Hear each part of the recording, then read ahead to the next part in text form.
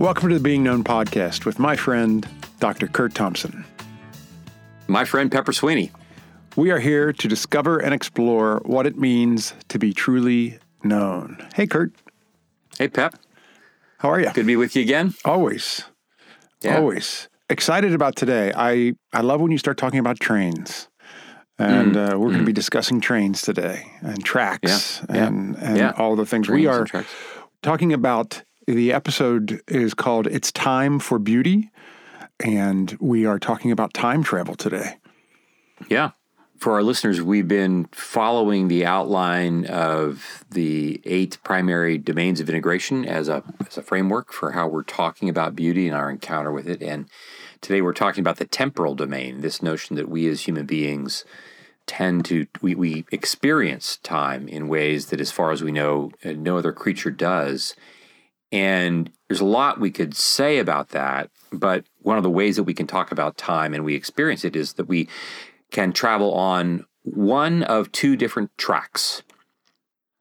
We've covered this in other episodes, but one track, track 1, is a track that we are on most frequently, and it doesn't, there are good purposes that track 1 serves. It's a matter of how we imagine the past and imagine the future, and there are certain things that happen when we're on this track. We spend most of our time on this track. We typically don't, we're not conscious that we're on the track. We tend to remember things on this track really pretty automatically, and we tend to anticipate things when we're on this track pretty automatically. But one of the features of being on this track is that we don't typically have to, it's effortless for us to get on this track. It's very easy for me. The second thing, it's easy for me to be on the train that's riding on this track without any help from anybody else. I can do this all by myself. And the feature of this, the way my mind tends to travel across time when I imagine the past or am anticipating the future, is that when I imagine the past, it's typically an imagined past of regret. The things I'm sorry for, the things I wish I'd done differently, the things that give me anguish or sadness or grief or anger. I imagine something in the past that is really is circling around this word regret in some way, shape, or form. And if I then zoom past my present moment and I go into the future, I'm often anticipating a future with anxiety.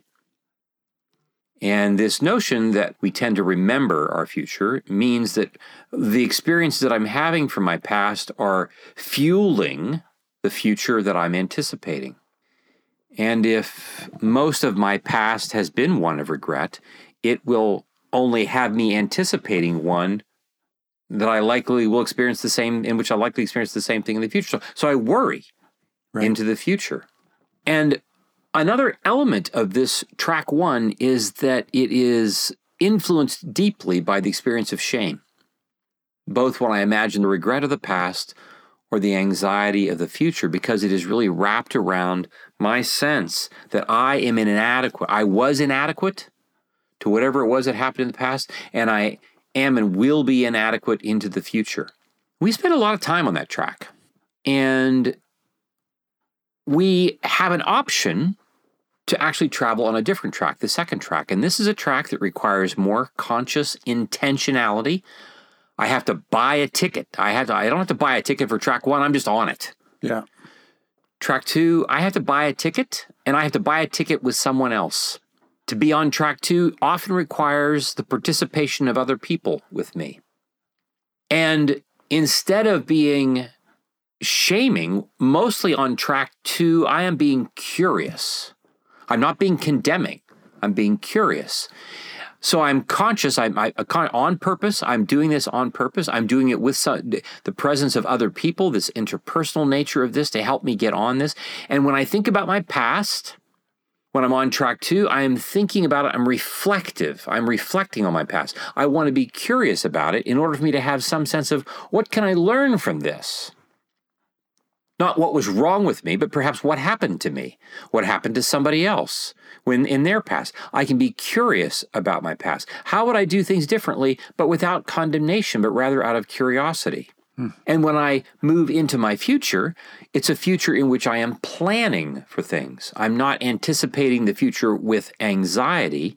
I am planning. Here's what I want to do. This is the action that I want to take. So often when we are imagining our future and we are anxiety provoked, we jump over lots and lots and lots of moments, and we jump to a catastrophic endpoint somewhere out in the future in which I'm worried about worst case scenarios. And I'm doing that because I'm not actually taking into consideration all those moments between right now and that imagined future in which I could take action and plan for whatever those actions are going to be. But if we're on track 2 and enabled to be there because somebody else is buying a ticket with us and they are asking us questions of curiosity, inviting us into this space, I can be more communally connected to that second track, and the primary imagined future is one of hope. We think about Jesus in the Gospel of John when he is saying to his disciples, in this world you will have tribulation, and then he says, but be of good cheer. Take courage. Have hope, because you're trusting me. You're not trusting your future, you're trusting me. Is what we're trusting. And one of the things that we see about beauty is that beauty draws us to track 2. Remember that if we're on track 1, I'm there automatically. My mind seems to be running its own train. I don't seem to have much agency in deciding where I'm going to be. I'm just on the train. I would say, we talked in the last episode, you talked about how we pause for beauty. Mm-hmm. And I would think that if you're going to get on this other train, because the first train you're just on, right? So if you're going to consciously get on this other train, you have to pause before you get on that train. And I'll say that my experience through this season has been that my pauses with beauty have allowed me the space to get on train 2. Can you give an example of that? Well, we talked a few weeks ago, for instance, I was having there were some things going on that were bringing up things in my past, that were bringing up things that, and I was looking at them with regret and looking at them, in those terms. But as I was paying more attention to beauty, it gave me the space, and, I would dare to say that there were deeper connections with God that were happening there. Where I was able to see things in a different way and discover a way to start looking back and reflect on what was happening. And but I also, there was this process of, while this was happening, I was coming to you, I was coming to Amy, I was coming to Nell, and I was discussing these things and these things that I was feeling, so that you all helped me to get on this other track and to start being more curious and being more reflective. Yeah. But it was beauty that allowed me the space to do it, I would say. Yeah. Yeah. I mentioned in our last episode when we recorded, I had just come off this 2.5-day intensive that our practice was running last week. And, one of the offerings that we provided, one of our clinicians, Stephanie Christensen, earlier in her life, she was a musician and a vocalist and just really talented. I can't believe that we get to work with her now. And she led this cohort in an exercise that invited them to listen to different pieces of music and invited them to allow the music to evoke things within them that they could then reflect on and pay attention to. And it was an exercise that invited and required the members of the cohort to just be present. Yeah. They weren't taking notes. They're not listening to somebody talk to them. They're being present to the piece of music. And she offered different kinds of music that evoked different things that they were sensing in their physicality. And it was one of these moments where it brought people into a space where they were choosing to be in a space, or not just automatically on track 1, running up and down and so forth. Yeah. So that even when the music was evoking a certain sense of tension or a certain sense of anxiety or, distress, they were with the distress. They were able to see that they were experiencing it, but it didn't consume them. It wasn't because they were doing it together with others. It was this intentionality that you're talking about that gives us pause and lets us be open to things in our story that it's really difficult for us to be open to. Yeah. When we are running on track one. So beauty draw, I love that. I love that story for you of how things become generative and new as we are willing to put ourselves in the path of oncoming beauty and allow it to bring us onto track two. And one of the ways that it brings us onto track two, it slows our pace, as you've already mentioned. And when our pace is slowed, our attention to beauty is made possible in ways that I, don't typically pay attention to it. We've said here before that we actually, functionally, we treat beauty as, it's a luxury. It's something. It's an accessory. It's something that we add, but it's not basic. It's not fundamental, unless we were to consider the possibility of what would happen if all beauty in the world was just taken out, and we would discover that we would be left with virtually nothing in the world. Because there's just so much of it around us, but we are so busy running on track one, right, that we don't see it. And by being present with it, it reduces our anxiety because we are brought into the present moment. With enough practice of this, it extends our capacity to notice beauty where before we did not notice it.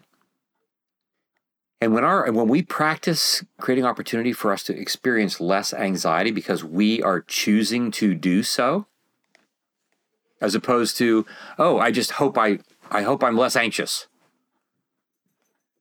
One of the things that when I'm working with patients, when we are using, pharmacotherapy, when we are using medication as an intervention for things, which is oftentimes necessary because for all of the interventions that we can provide for people to do on their own, sometimes their brain has so overshot the threshold of anxiety that they need some extra assistance in the beginning to get that regulatory process of anxiety initiated, and can be really effective with this. And then they will reach a point where when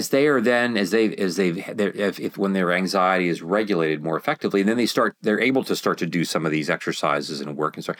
But there comes a point where we're going to see, what is it like for you to begin to back off on the medication and see what happens? And there's a certain sense of am I going to have agency? Or am I going to have something from the outside, or am I going to have agency? And so one of the things that these kinds of practices of slowing down does, it really gives us an embodied experience of agency, such that I have the sense that there are things that I can do to reduce my anxiety.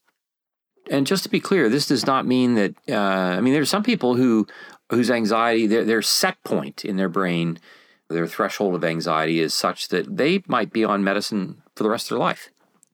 And the question is always not, are you either on or off medicine as if one is better than the other? The real question is always, am I living my life in a way of wholeness? Or am I not able to do that? And if medication enables me to be whole, enables me to be integrated, just like wearing a pair of shoes typically helps me have a better day. Right. In that sense, it enables us to function well.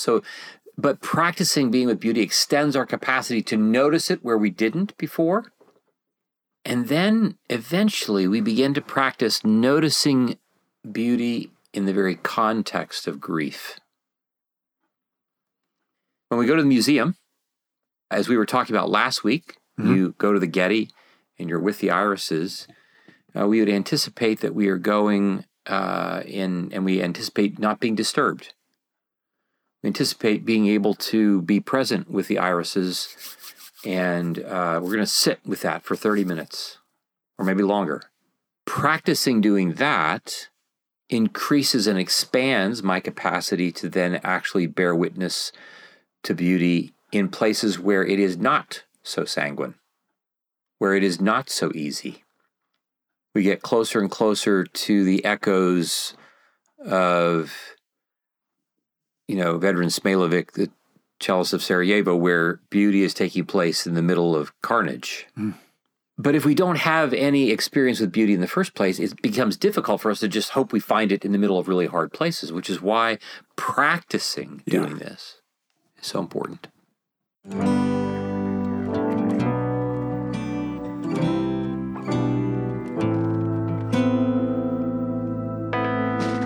You all may have heard, Pepper and I took a trip to El Salvador, and we have so much to share with you. In fact, in a future episode this season, Amy will interview Pepper and me about our trip. Pep, you remember Vanessa, the mother of the 2 little babies? Oh my gosh, yes. Yes, we went to her house. Vanessa is a mother of 4, 2 of which are twin babies. We witnessed Vanessa and her husband going to great, and I mean great lengths to provide for their family. And the thing that I realized, in the moment is they have the very same dreams and hopes for their kids as we have for ours. And what we discovered was that with the support of a compassion sponsorship, it's possible for those dreams to be realized. Phyllis and I have supported Compassion International for years, and we're so aware of the amazing work that they do. And one of the unique features about Compassion is that they work with the local church. And what I love about this is that when help arrives, it arrives with a familiar face. We witnessed this impact firsthand in the way families experienced feeling seen, soothed, safe, and secure. We saw the need firsthand in El Salvador. Consequently, we are centering our efforts there. However, should you feel a call to sponsor a child in another part of the world, you'll have that option as well. We as a community get to be part of this mission. We invite you to join us by sponsoring a child. $43 a month provides a child with all their basic needs and hope for a brighter future. Go to compassion.com/known. That's COMPASSION.com/KNOWN. And remember, $43 a month will literally change a child's life. Join us. One example that we have from the biblical narrative is this notion of experiencing beauty in the middle of grief. We see in Jesus' encounter with himself in Gethsemane the sense that, he's got this 3-step process in his prayer. But Father, take this cup from me. This is a request, but I am anguish. My soul is in anguish. He says this. He's naming what he feels. And then he asks for something. Take the cup. And then he submits to God's will. And we so often skip the first 2 steps, thinking that, we're just going to submit to God's will. And in a way, beauty imagines us. Because, if you say I remember when I went to see Mark Rothko for the first time in the National Gallery, in the East Room here in Washington. And, my friend and I, when we sat with the Rothko paintings, most of the people who came in and out, they were in and out in 5 or 10 minutes. And even being a complete novice at the time that I was, I'm like, I'm even aware that 5 minutes with this painting is going to do, I need not even have come. But something like Rothko asks us to sit and wait. The irises, you can walk in and look at it and say, that's beautiful, and move on, which tells us something more about us than it does about the painting. But if you sit with the irises long enough, things start to happen, as I'm sure you've experienced. Yeah, what this makes me think, Kurt, is this idea of being present with beauty, this idea of track 1 and track 2. You often say that the brain can't be anxious and grateful at the same time. So it can't be anxious. Anxious and grateful. Yes. In the present moment. Yeah. In the present moment. I'm wondering if we can truly be present in the midst of anxiety. Well, it's a tricky thing. When we are anxious, when we are flooded, it takes a great deal of work. I mean, how many of us? I remember I was a sophomore, I think, in college, and I'm sitting in a chemistry exam.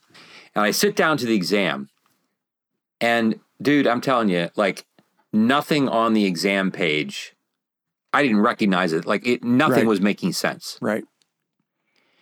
And it was the first time I ever had a panic event. Mm-hmm. And I couldn't get that thing stopped. And I didn't know it was a panic event at the time. And I was so overwhelmed that there would have been no amount of mindfulness practice that I could have called upon in that moment to have stopped that from happening. I'd never had it happen before, didn't know that that's what it was. And so for our listeners, like, yeah, there are plenty of times when we get overwhelmed with anxiety, and as much as we want to be able to be in the present moment and take 2 or 3 deep breaths and kind of find our feet solid on the ground and so forth, and you know, yeah, Pepper and Kurt will be so proud of me when I tell them like what I was able to do. Like there are just times when it's overwhelming. And you get a sense of this with Jesus, even in Gethsemane, right? He says, I am anguish. I'm in anguish here. Mm-hmm. And this is where I think the whole question of the degree to which we find ourselves alone with our anxiety that is so crucial. Right. And to the degree that we have connection with others with whom we can say, I'm over my head with anxiety, and they are able to empathically connect with us, that becomes a way in which our anxiety can be reduced and I can be brought back to the present moment.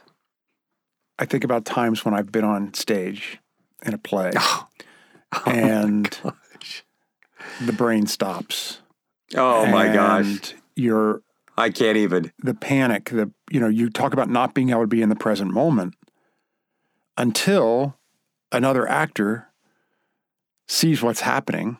Oh my gosh, I was just doing a play once and there was a guy who he just went vacant. And we were at a point in the play where the next 2 pages were all his dialogue, and it was all new material. So there wasn't like I could say, trying to find a way to get us back on track, because my character wasn't supposed to know any of this stuff yet. The things that he's about to tell you to say. So I couldn't just cue him to go on, but just like And you saw wait. So the moment happened, and at some point, whether it was like a nanosecond or 2 seconds, or at some point, like it became clear to you that he was like, he'd left the building. No, he was gone. He was completely gone, to the point that I know in his mind, he's thinking, I have to walk to the edge of the stage and say, I'm sorry, but we need to go back because I don't know. And this is live audience. This is a live audience. Yeah.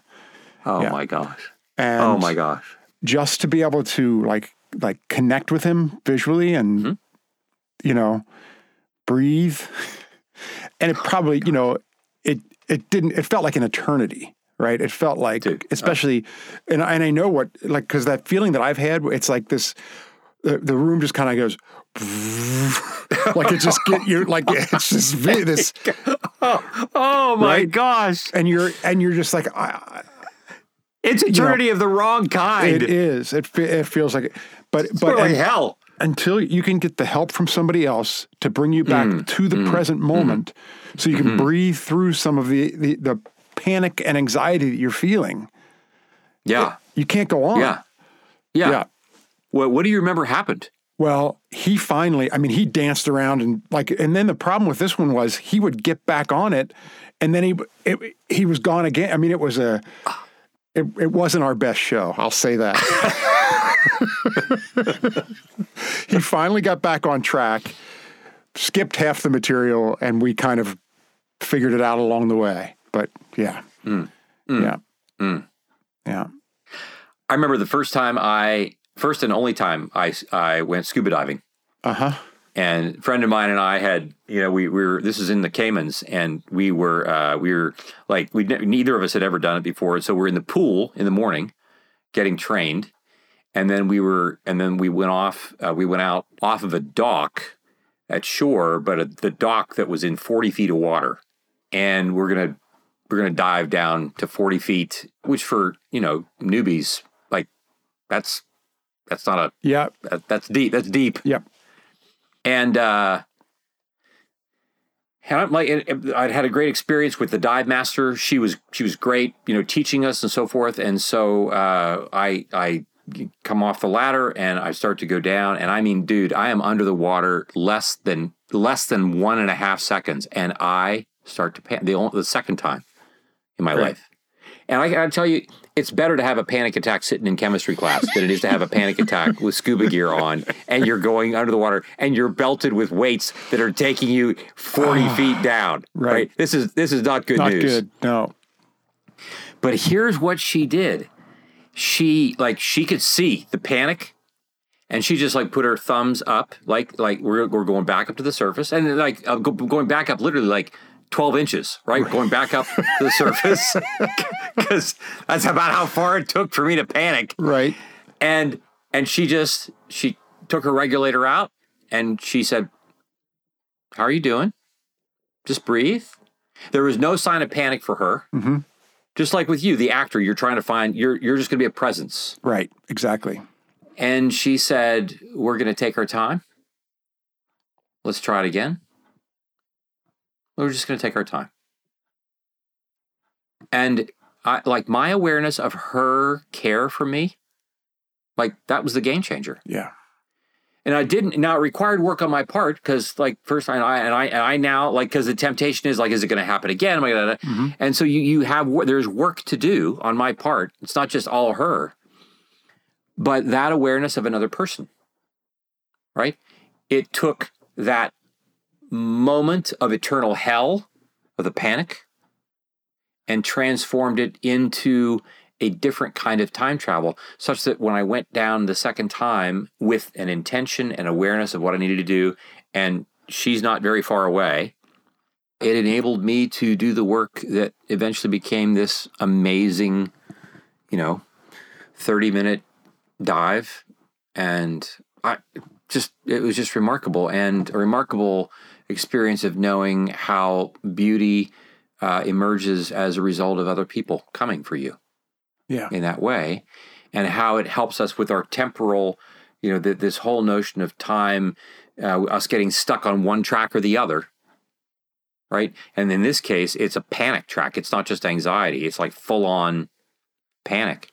And so, I think the other thing too that we see is that this kind of thing, it enables me to imagine a future in which if I get in trouble, I'll be okay. Right. Because she's here. Right. I don't imagine a future in which if I'm in trouble, I'm really in trouble because I'm by myself. I'm we'll be okay.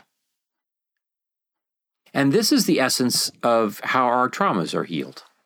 Because we begin to imagine, so even in me, the dive master was not overwhelmed.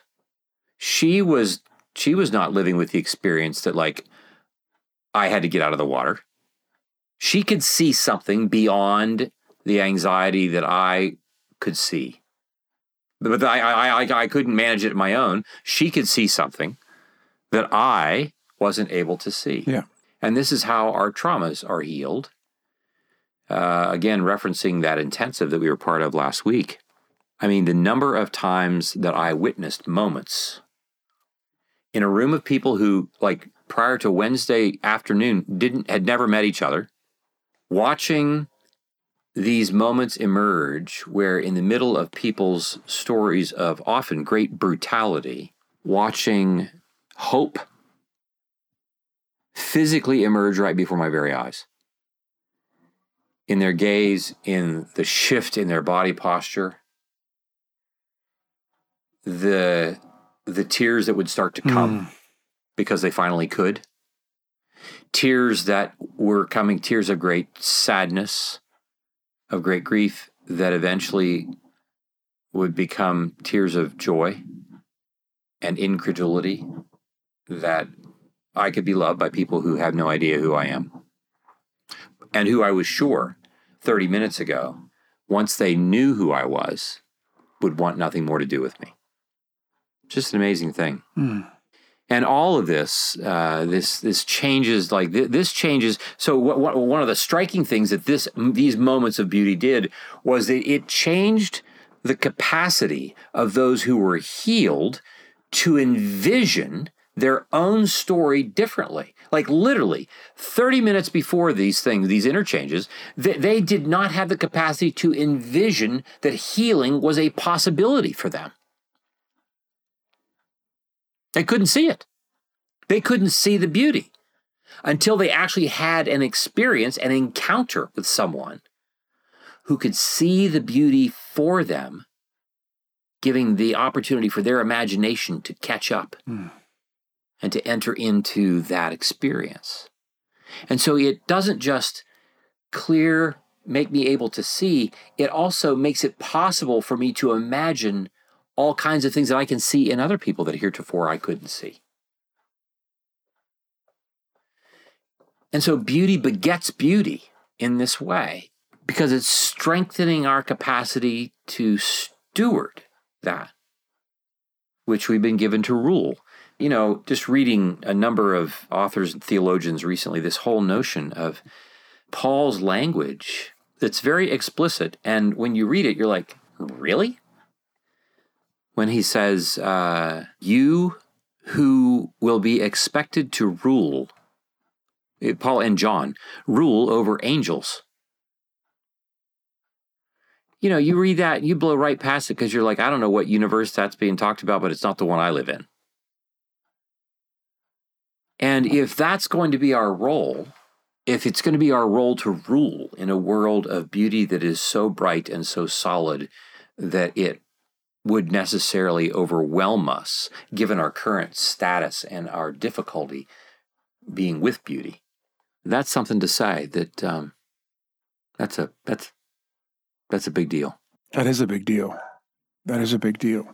You know, one of the ways that personally I experience beauty on pretty much the regular is through nature. Mm-hmm. And we have asked you all to spend some time pausing and noticing and paying attention to the beauty of nature in this past week.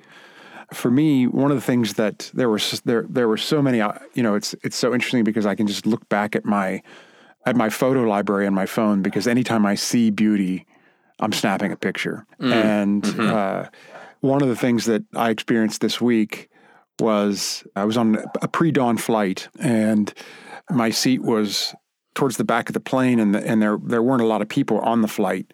And just the window that was sort of right behind me, all of a sudden this beautiful glow started coming and filling the whole plane, like it shot through the whole plane. And I turned around and the sun had just peeked over the horizon. And it was so gorgeous. I snapped a picture of it and we'll share it with everyone. And just, you know, I think in that moment, you know, I'm looking around the plane and the other people that are in the plane, and there was no one else getting their phone out to take a picture of this beauty. There was no one else really, people didn't seem to, like, I felt like there was no notice of it. There was no marking of it. And I think that part of it is, you know, I've always sort of tried to find myself paying attention to that kind of beauty, to the point that I love when my adult kids now will text me pictures of and say, look how beautiful this is. Look how, you know, and so I'm like, oh my gosh, I've been doing that with them their whole lives and now they're doing it. But it's this work that we're doing that I just think paying attention to it makes such a difference. And then sharing it. Yeah. You know, those, Totally. Yeah. Totally. Yeah. It's really beautiful. And, I mean, I couldn't think of a better thought on which to bring our episode in our series to a close. What a great series.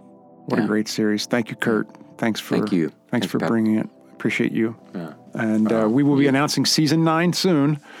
We're excited about it, and we'll be announcing that to you all soon. So pay attention for that. Okay. Right. Love you. Very good. Those of you who are on YouTube, we'll be joining Amy here in just a minute.